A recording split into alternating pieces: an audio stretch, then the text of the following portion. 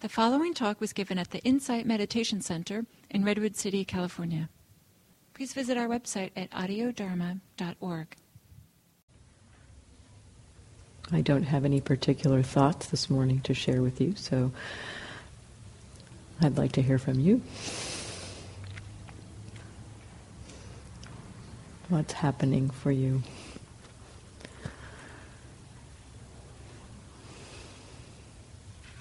I have a few diverse things. One is the exercise that we did last night, the mindfulness out loud. I find it a coarse kind of exercise. My experience of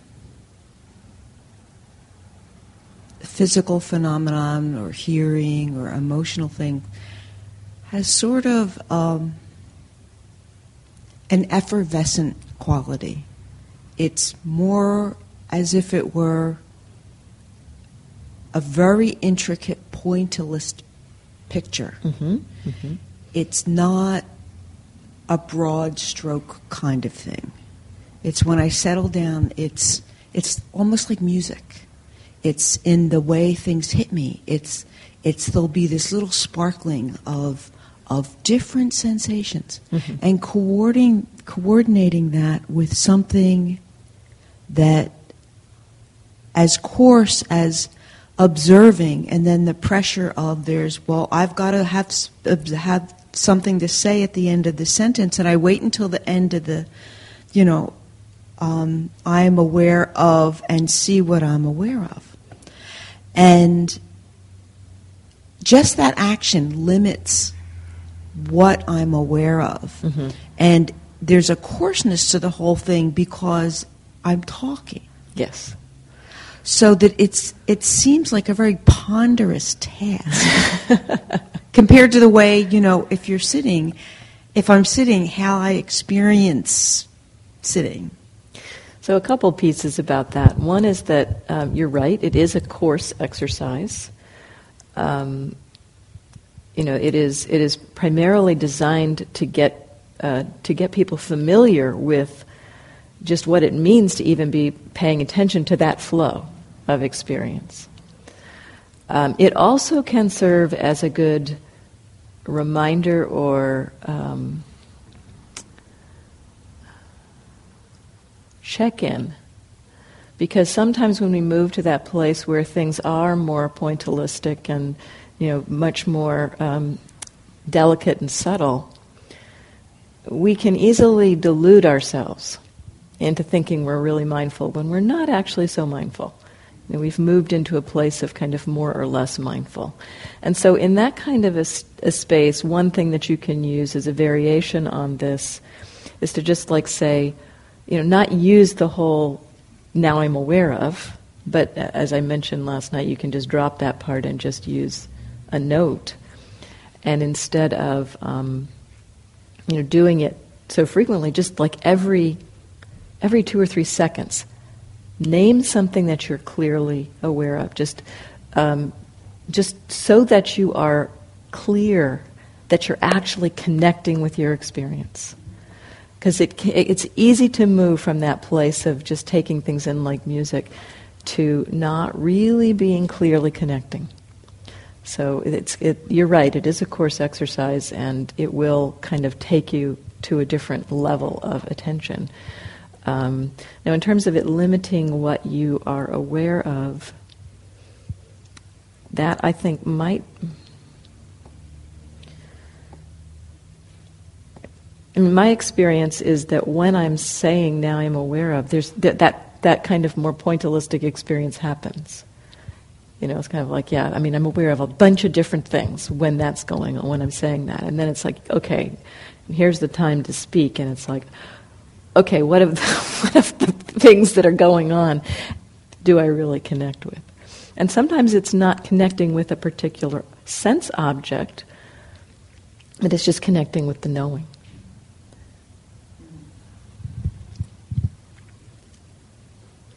Can you talk a little bit about the knowing?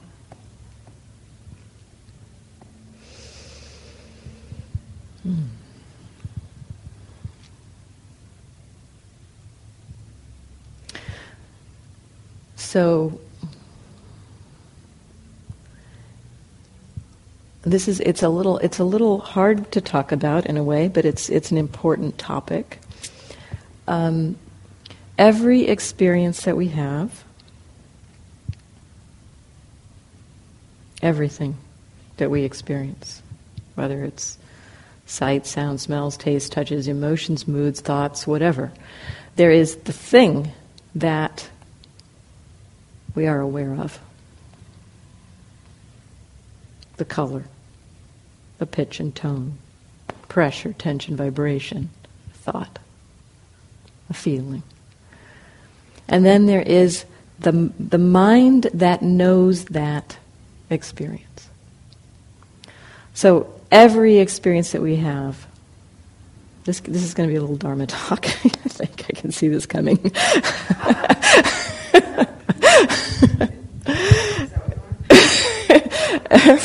Every experience that we have, whether or not we are mindful, has the thing and the knowing of it. So both parts are present.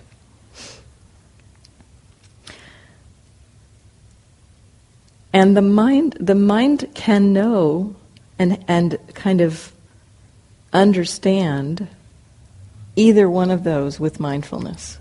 It's kind of like with when the mindfulness is present, we can have the kind of attention land more on the sight, the sound, the smell, the physical experience, or it can also be aware or land on the knowing. It can be aware of the fact that it knows. The mind will do this kind of naturally. Sometimes being aware of the object, sometimes being aware of the knowing. The awareness of the knowing is subtle. And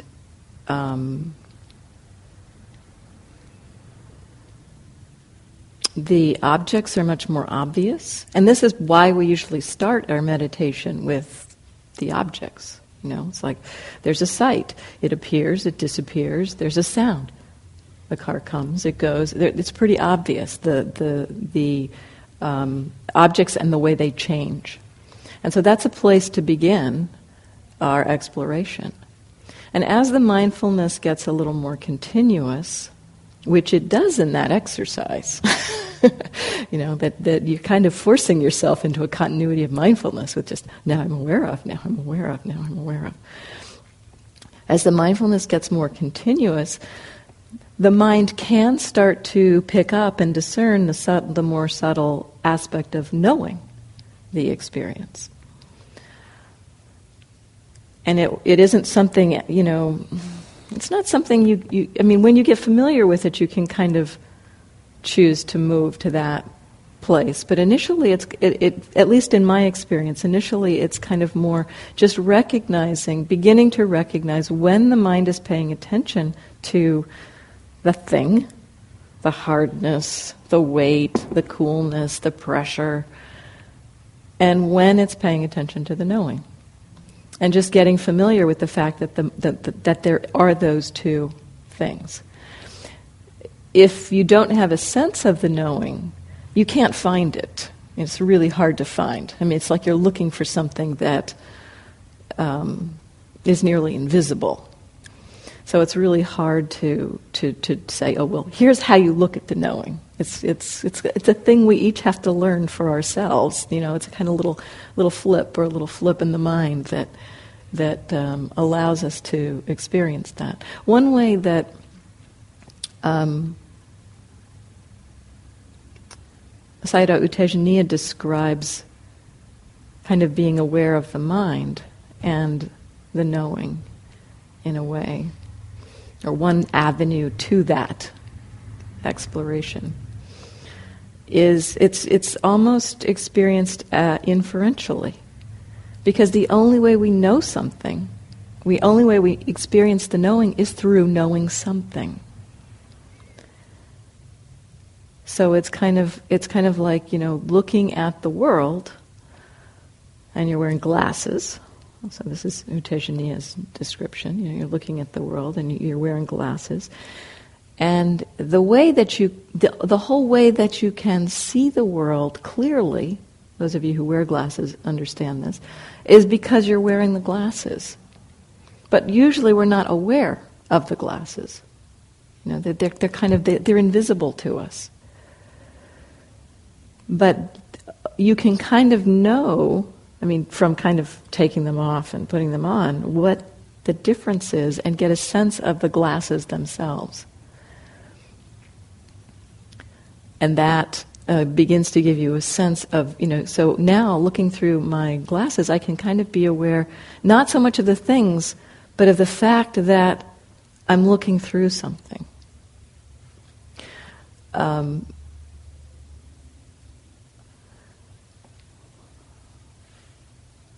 So that's kind of a way to describe it. The whole way we know the world, we know the color, the form, the coolness, the heaviness, is through this faculty of consciousness, of knowing, combined with perception and some other mental faculties. So that knowing, it's when I talk about knowing generally, I'm mostly, I think, talking about the way the mind meets the world, which is a combination of three factors, which is knowing, perceiving, and feeling.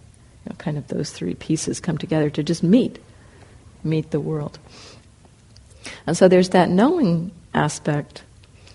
And we can actually kind of look at that or experience that as an object, so that then we are knowing the knowing. So we become aware of awareness. Now, at first, kind of easy ways or kind of ways to begin to explore it is just, do you know you're aware right now? Do you know you're aware? Okay, yes, we all know that. How do we know it is another question. It kind of feels a little mysterious. How do I know that I'm aware? Don't try to answer that question yet. Just know that you are aware. Just know that. Oh, okay, I know that I'm aware. And what am I aware of? So begin to make that distinction. So, am I aware? What am I aware of? Sometimes when we are having trouble with mindfulness, we feel like, I can't be mindful. If you are saying that sentence to yourself, you are already actually mindful. It's just that the mind is confused about what it is paying attention to. So in that question of, I can't be mindful, ask yourself, am I aware? Well, yeah, okay. What am I aware of? I have no idea what I'm aware of. That's where the confusion comes in. And that's where the feeling that you can't be mindful comes in, because it's harder to just be aware of the fact that you're aware without having a clear, okay, yep, I'm attending to that thing. So if you can ask yourself, am I aware?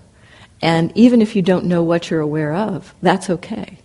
Just like over time, when I find that happening, like the other day I can't even remember, maybe I was taking a walk. And, it's like, yeah, I knew I was aware, but it was not at all clear to me. There was some kind of stress and suffering going on. It was not at all clear to me what it was that I was reacting to. It's like, okay, well, I know I'm aware. So just hang out with that, knowing that I'm aware. And at some point it became clear what actually the mind was paying attention to. And it was paying attention to the fact that it didn't want to be doing what I was doing. It's like, oh, okay, well, not wanting is present. And then it's like, then it gets easier to be, to kind of meet the experience. So that question, am I aware, is a kind of a pointer to that knowing. Even if it's not clear to you how you know that you're aware, just that fact that you know that you're aware is enough as a place to begin in terms of connecting with that knowing. Another thing to check into is, and this begins again to point back to the mind and how we're paying attention, is, in the observing, so there's the thing that we're knowing, the carpet. the spot on the carpet.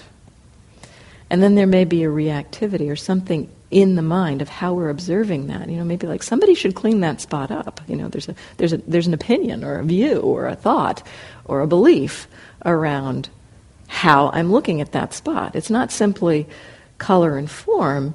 There's a kind of a thread of commentary going on around that. And so another exploration is around, okay, am I aware? What am I aware of? And how am I aware of that thing? Is there an attitude or a relationship with that thing? So just kind of checking into that begins to point us back to the knowing. Often that knowing isn't clear. It's not just looking through clear, good prescription glasses. It's got, some color lens on it that we're looking through. And but we can begin to see, oh, okay, I'm looking through a lens of aversion, or I'm looking through a lens of desire, of wanting. And that begins to point us back to how we're looking. So that kind of looking through, what is the mind we're looking through as we're observing something. And so that again, that begins to point us back to the knowing also, because as we strip away those layers of delusion, of aversion, of greed from the way we are observing, we come back to just that pure knowing and just the way the mind meets experience. And so it kind of begins to point us back to that also. Yeah.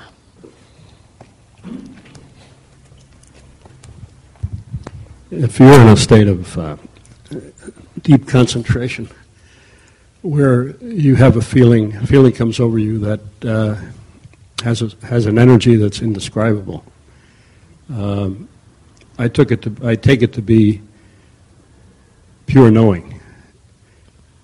You know that something is happening, but you can't describe it. There are no words for it.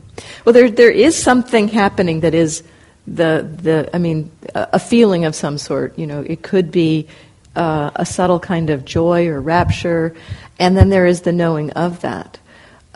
So there is that knowing, and the fact that you know that something is happening. There's been a shift. You've noticed a shift. You've noticed a change. So something, your mind is aware of something. You may not know what that is. You may not have a word for it, and that's fine. So you can just know. Okay, I know. I'm knowing. I'm knowing something, and over time, the mind will begin to, with these kind of in meditation, we end up with all kinds of different experiences. A lot of which that we're not so familiar with the first few times we move into them, and so, just over time, we get a little more familiar with the experiences and begin to okay, well, that's that experience. Maybe we don't have a name for it, but that's experience one. And that's experience two. I think of it as a force like gravity, actually, where you may not know a lot about it, but you know it when it happens. That's a good analogy. Yeah, I like that. Yeah, it is. I mean, it's like an invisible force in a way, and it is known through its effect on objects. You know it through the way it acts. You can't really, touch it so much, but you can see it. And you can feel it. And you can't take it off like glasses. Yes, you cannot take it off like glasses. But the thing about the glasses analogy I was saying like this, that you can kind of learn about what the clarity of the mind of the seeing is. Learn about the glasses by taking them off. The analogy there has to do with looking at the lenses. So looking at the aversion that's clouding the mind and getting familiar with what it's like when aversion clouds the mind versus not. So there you begin to see, okay, what's the difference in the mind? We begin to get familiar with what it feels like to pay attention through these lenses. And then at times we notice, oh, there's not one of those lenses there. And what's that like? Clarity, brightness, Yeah. And, are you done? Yeah. Okay. Pass the mic to Betsy. Oh.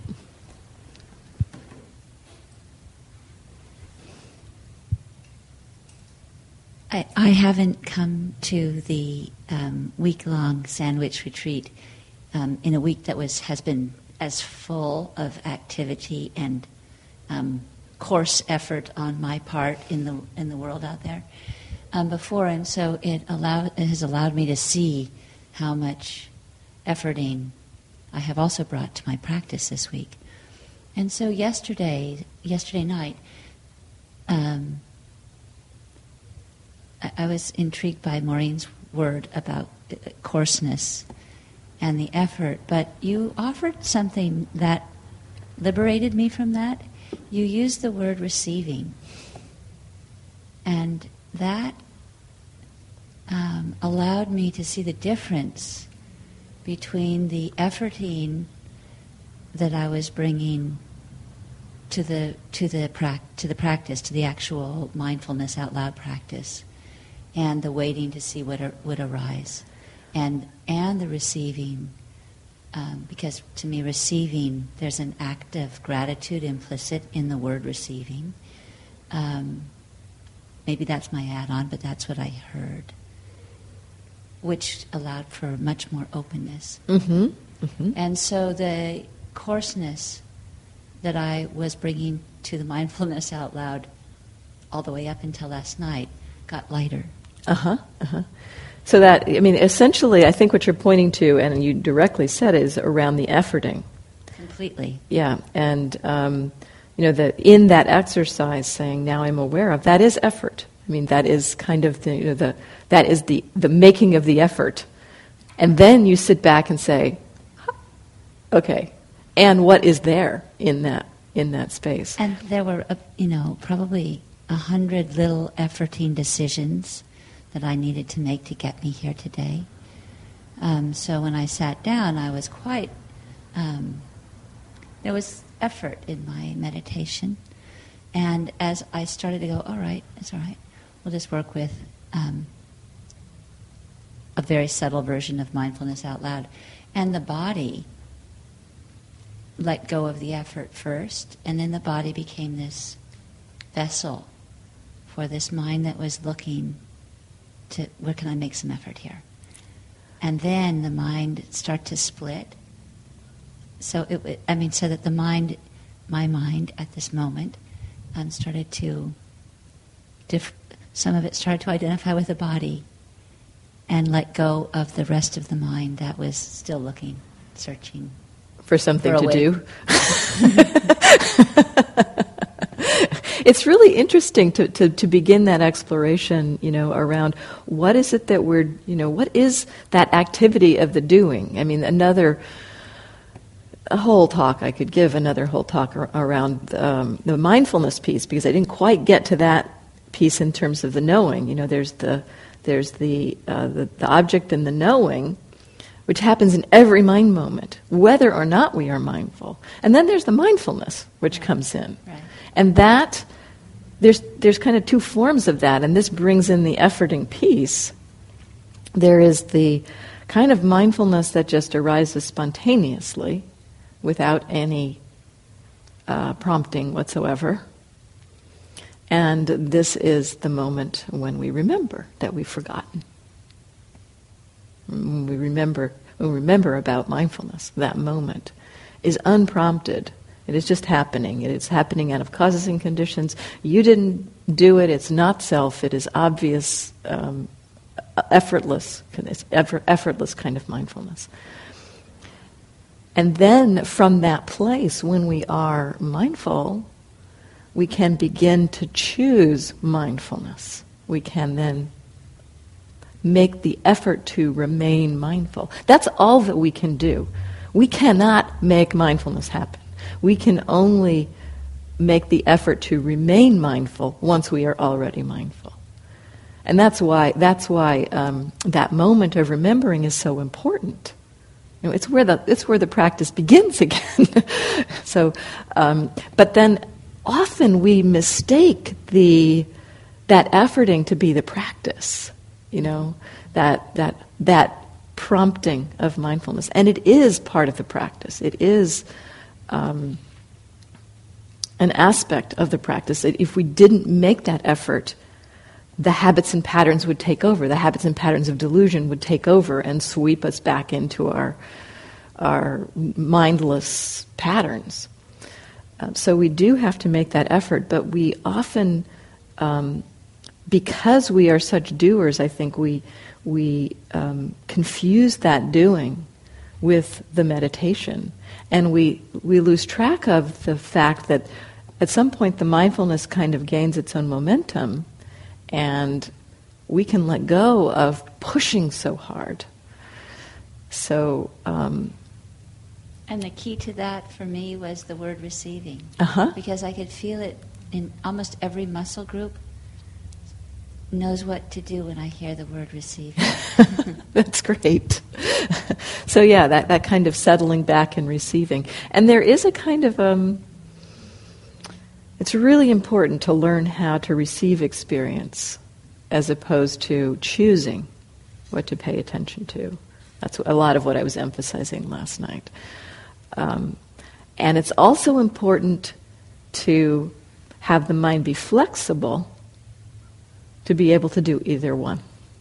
So some of us have more facility with directing attention and holding on to an object and get really confused when we try to open up and receive experience. Except last night I thought that you were marrying the two.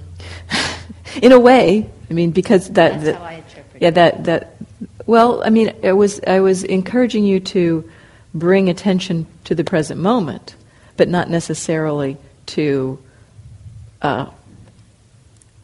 choose something to pay attention to. So that's the receiving part.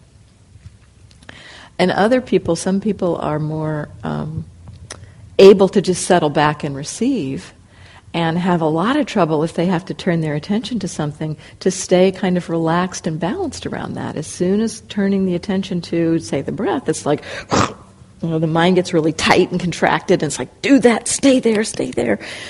And the mind gets kind of unbalanced around that. So some people can be really balanced around just being with one thing. It's, the mind gets, that feels so good. It can just stay there. The mind can relax, and it just is a natural kind of settling into concentration.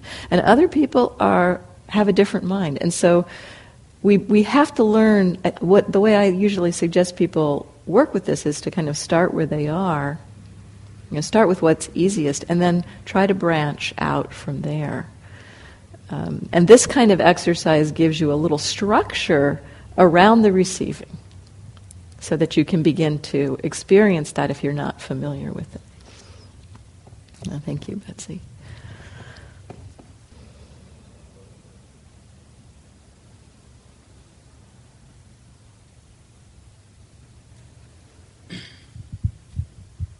So, since we're on the subject of doing, and doing is one of my favorite things to do, my practice, or the thing that I'm supposed to do during the day is I'm trying and failing once again to pay attention to changes in posture. And what I notice about that, actually what I've been noticing in my practice in general, is the reason this appears to be difficult for me is that my mind really does like to do things. It actually kind of craves doing things. And so when changing in posture is really tightly bound up with a really complicated string of doing things, that by the time I get around to changing posture, there's been a lot of momentum in my intention to go and do something else. Yes. And the change in posture gets completely lost. Yeah. And so I'm really bad at it. So I just thought I'd say that. So, but a question. I mean, actually, this makes me realize kind of a connection between the now I'm aware of and this task. Basically, partly with the task, it's kind of a structure to help you see if you can notice a little more mindfulness throughout the day, whether or not you actually remember the task itself. It's kind of like that, that prompting to just help keep you checking in.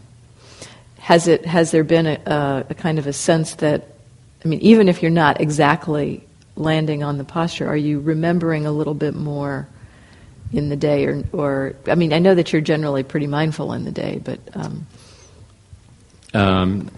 yeah, it's interesting. Like that changing posture seems to be the thing I can least be mindful of. Uh-huh. It's interesting. I don't know why. Well, I do know why, because it's changing the posture is a tool to do something else. Right. And so by the time I get to the doing something else, then I can come back and be mindful of doing that. But that transition is hard for me because the mind is already several steps ahead, getting ready to do a different task. So there's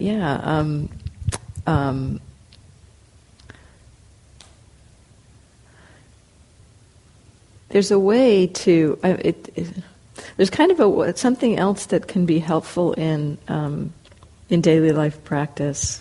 I might have said this on Sunday, I don't remember.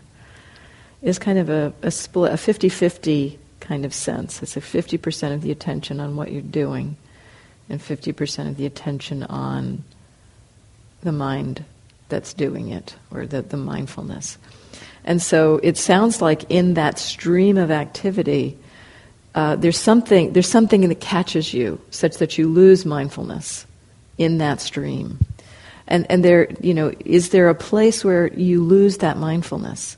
Are you kind of generally mindful? And where is it that you lose that mindfulness? That might be an interesting exploration for you.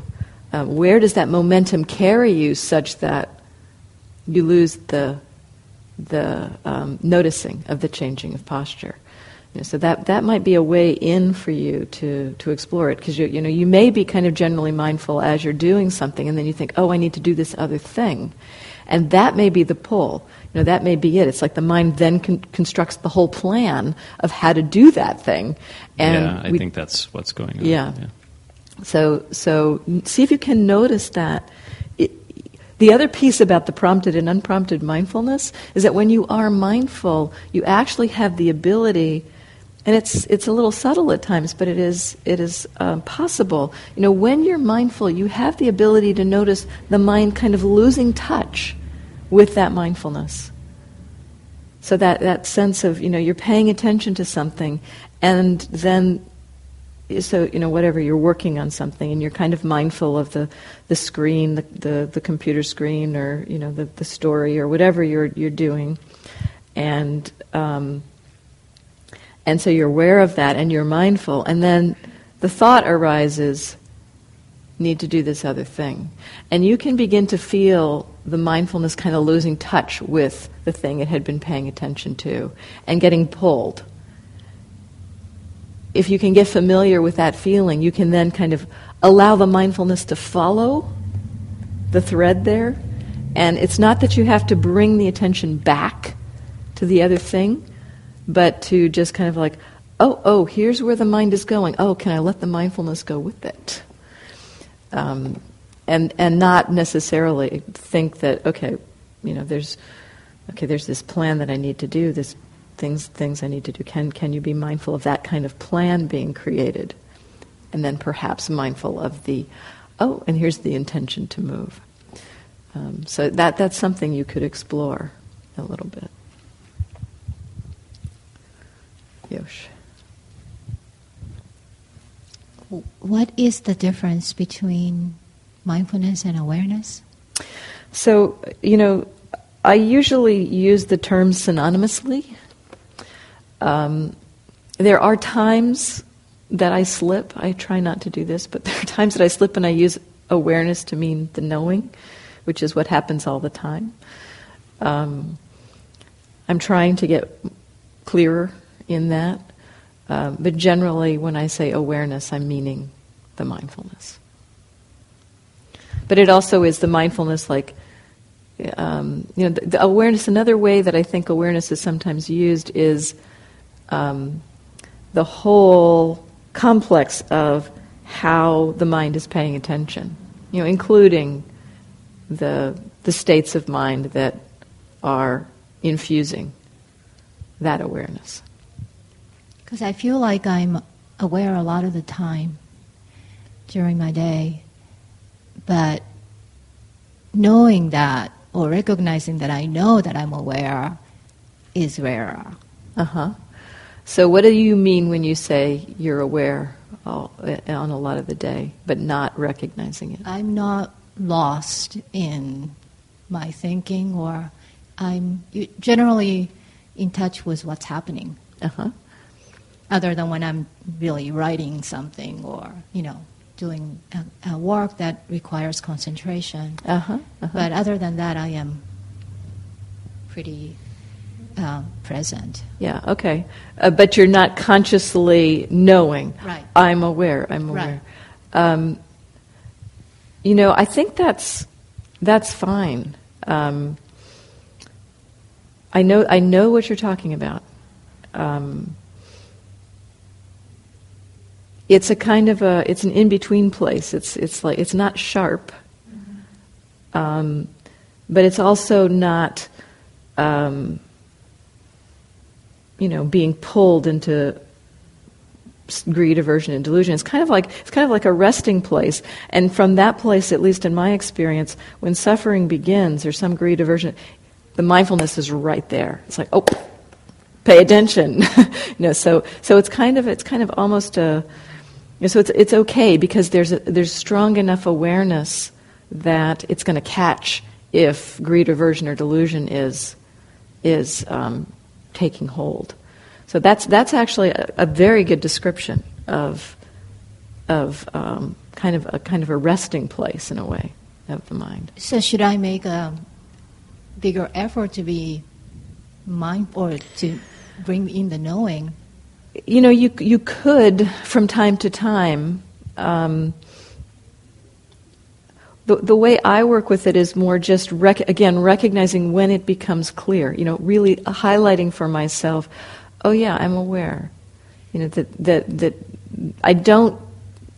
In my daily life, I don't make a lot of that conscious.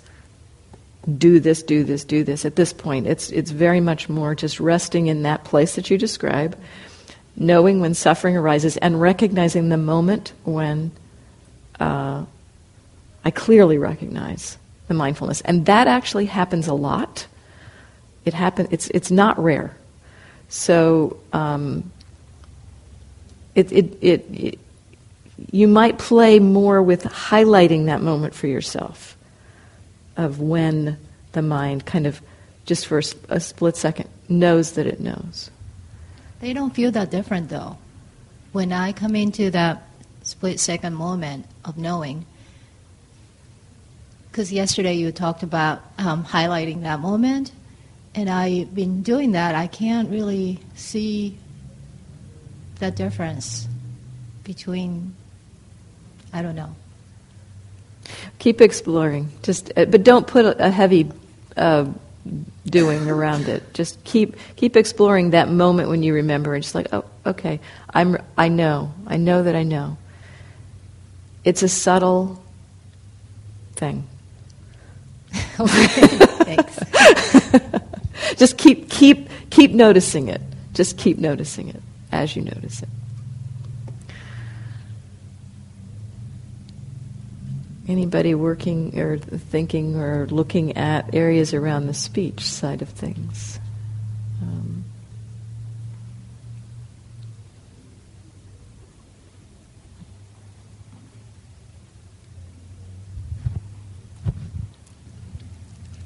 I had a mindfulness of speech success yesterday.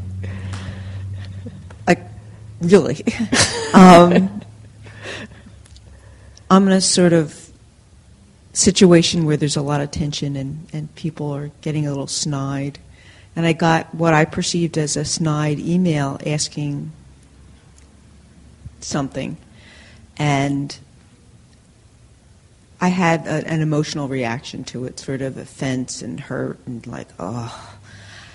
And then I thought about it, and I wrote a skillful reply and sort of questioned what they were asking without being snide in return. And it was just clear, and I might have sounded a little innocent for not, playing in that repartee. But I returned the email, and then I got a nice innocent email in return, and it worked. That's great. Email is really a big piece of our communication. So it gives us a really good time to pause. I mean, we don't have to answer our emails immediately. I think somebody at one point in one of these daily life practice meetings mentioned that they realized when they received an email that the person on the other end had no idea when they read it. And so they could take as long as they wanted to think about how to respond. That you don't have to just fire something off. You can take that opportunity to pause when you get an email and really reflect on, okay, how am I responding? Which you did, and to be more constructive and more skillful in response. So it's a great practice ground for skillful communication, our email, and then maybe we can begin to carry that into our speech some too. This skillful speech theme has been well-timed for me, and it's been a bit like having a coach, because there's this little reminder of, I'm participating in this thing, and I'm focusing on this, and my life is presenting me with things, with opportunities to speak not mindfully. So it really is great. It's like maybe there should be a new job description where there's somebody that's like, okay, mindful coach, control yourself. Coach. There are people out there that coach. Thank you, Maureen. So thank you. Thank you, Maureen.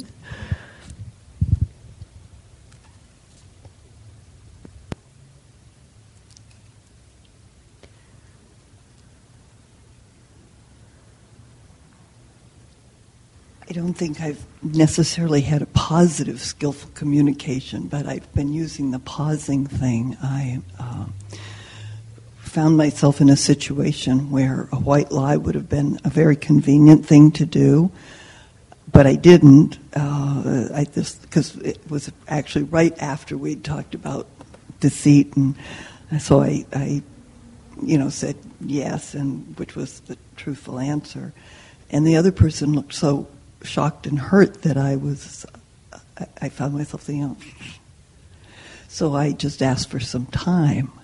But, that's a week ago, and I'm still struggling. No, it was Monday, and this is Thursday. But I find what you just said about the email very helpful, because I haven't quite determined the most skillful way of dealing with the subject. But this taking time is very helpful. Mm-hmm. Mm-hmm. Just letting it sit for a while. Try out some alternative scenarios. Yeah. And think of what's the right way to communicate a message that's somewhat unpleasant to the other party. Yeah. Yeah, I mean, really it is challenging, because we do have to, we can't always speak in a way that the other person is going to like. Yeah. And, we so don't want to do that. Yeah, that's one of the problems I'm experiencing, is how much I'm resisting the unpleasantness that this person's going to feel. Yeah. Yeah. And connecting with, I think I mentioned this before, really connecting with the fact that it is going to be hard for them. Not creating a division around that. Yeah. Allows a little more compassion and care to come in the communication. It's like, I realize this is hard and painful for you. I'm sorry about that. And this is what I have to tell you. So, the compassion and care, I think, goes a long way to supporting the other person to be able to hear. Mm-hmm. the Thank you. communication. That's helpful.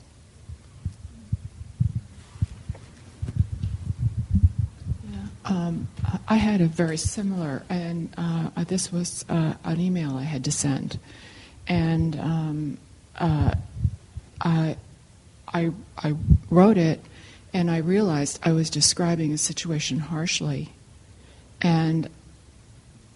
but truthfully. It's a painful situation, and it was so helpful because I said, I'm sorry for the harsh words, but fate has, this is a harsh situation. And then exactly what you said, I said, sometimes there's a closeness that can come out of having to face a harsh, it was hard for me to say these things. And it was wonderful. So anyway, thank you. Sometimes when I'm writing an email that I think is going to be difficult, I do a couple things. If it's a really important email, I will write it and then go away from it and come back and I look at the words. I look at the individual words and feel. It's kind of like I feel. And how does that word feel to me? Is there another word that might feel a little more caring? And so I will read through something many times, many times, and will make subtle shifts to the words. And then if it's a really important communication, I'll ask somebody else to read the message that I feel close to and say, how would you receive this? Is this okay? The email practice can be really helpful. Yeah, thank you.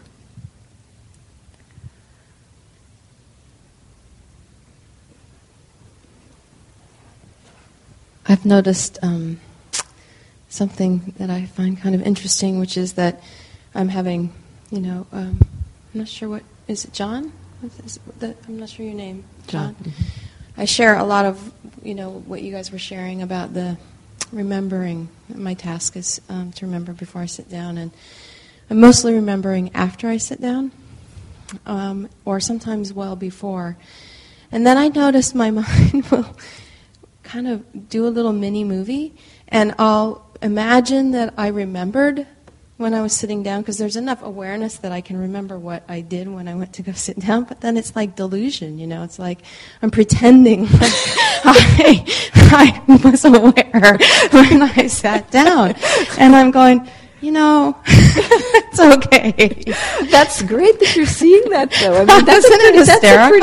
That's a pretty subtle little thing that your mind is doing. God. And then another really funny thing is that last time and this time both, I was like, I am not picking brushing my teeth. I really don't like to do, it's just not something I like to stay aware of. And so I find myself being really aware when I'm brushing my teeth.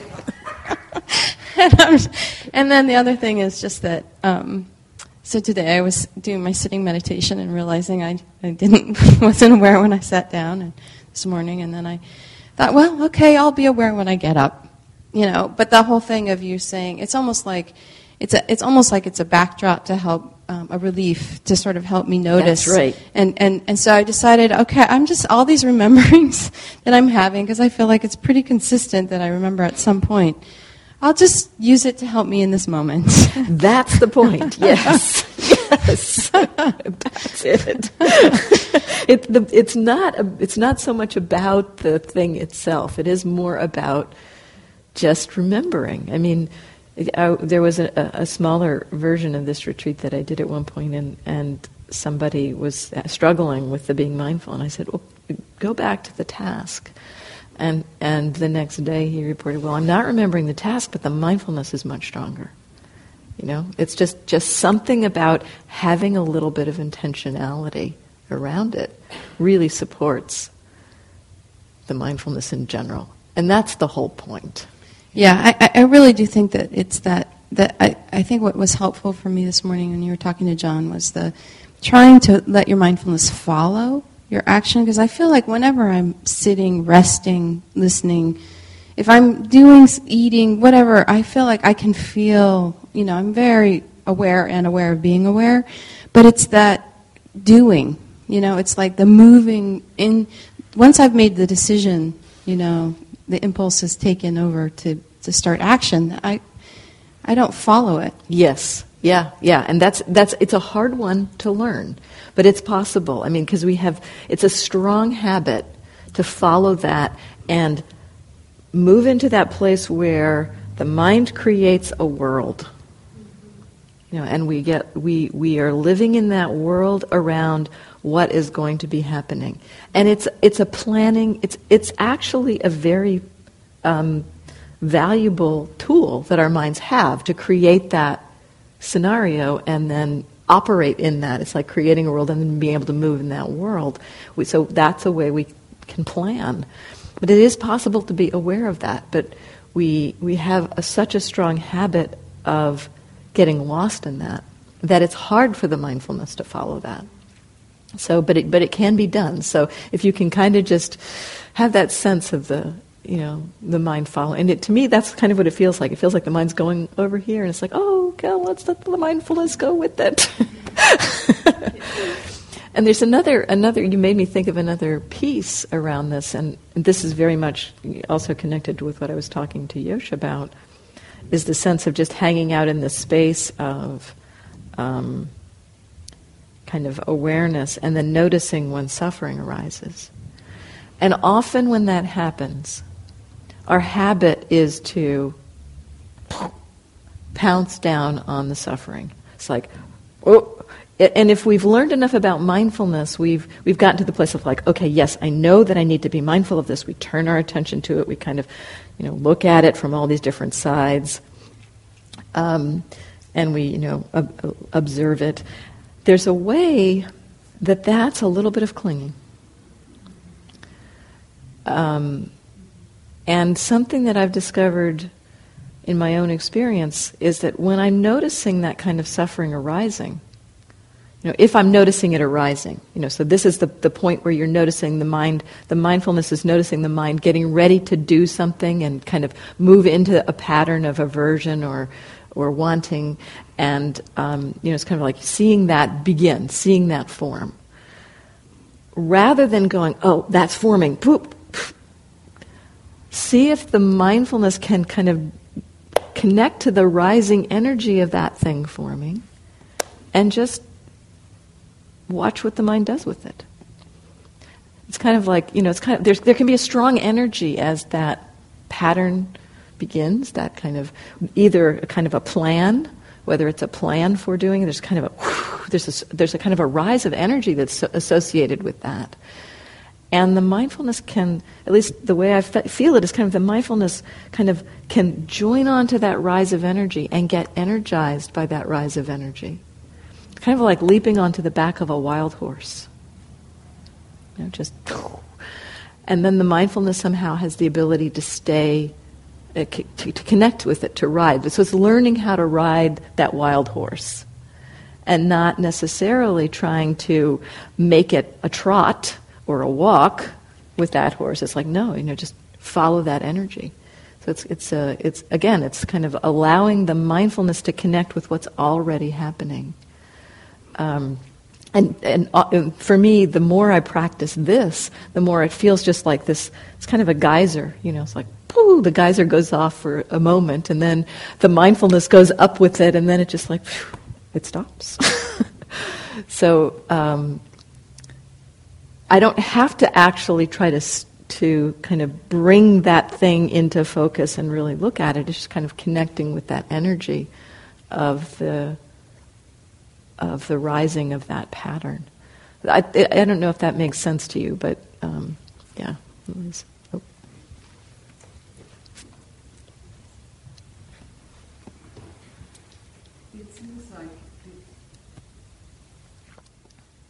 It seems like if you grab onto it when it happens, you actually... Let's say not grab, but if you connect to... No, I'm talking about the opposite. Oh, I see. If you do this... I see, right. Uh-huh. It it amplifies the experience. Or there's something about it that's like the reification of experience. Yes. And this week I've noticed that there doesn't seem to be any need to do that. Yes. And suddenly it's dawned on me that there aren't. Somehow I had the concept before that there were big experiences in life, and it's not feeling that way this week. It's feeling like something, there's things occurring and falling away, and if I don't go, oh my God, then it comes through. It flows through. Yes. Yeah, that's kind of what I'm talking about. Yep. And sometimes those flow-throughs can feel pretty energetic. I mean, there's a big wave going there. It's like, and at times I tell this story. At times, sometimes even positive experiences can have that quality. It's like they can feel overwhelming, like a massive arising of joy. It's like, whoa, I can't deal with this, And but they're impermanent, So just allowing the wave of aversion, allowing the wave of joy, allowing all of these waves to just come through us. Sometimes they're really strong, but if you allow them, they tend to kind of crest and then move through more naturally. Yeah, it's kind of like that energy of whatever it is, whether it's aversion, a strong aversion arising, that energy's kind of got its momentum. And we can't really stop that momentum, but we can meet it. And actually what it feels like to me is that the mindfulness actually can use the energy of that thing to strengthen. If you are not averse.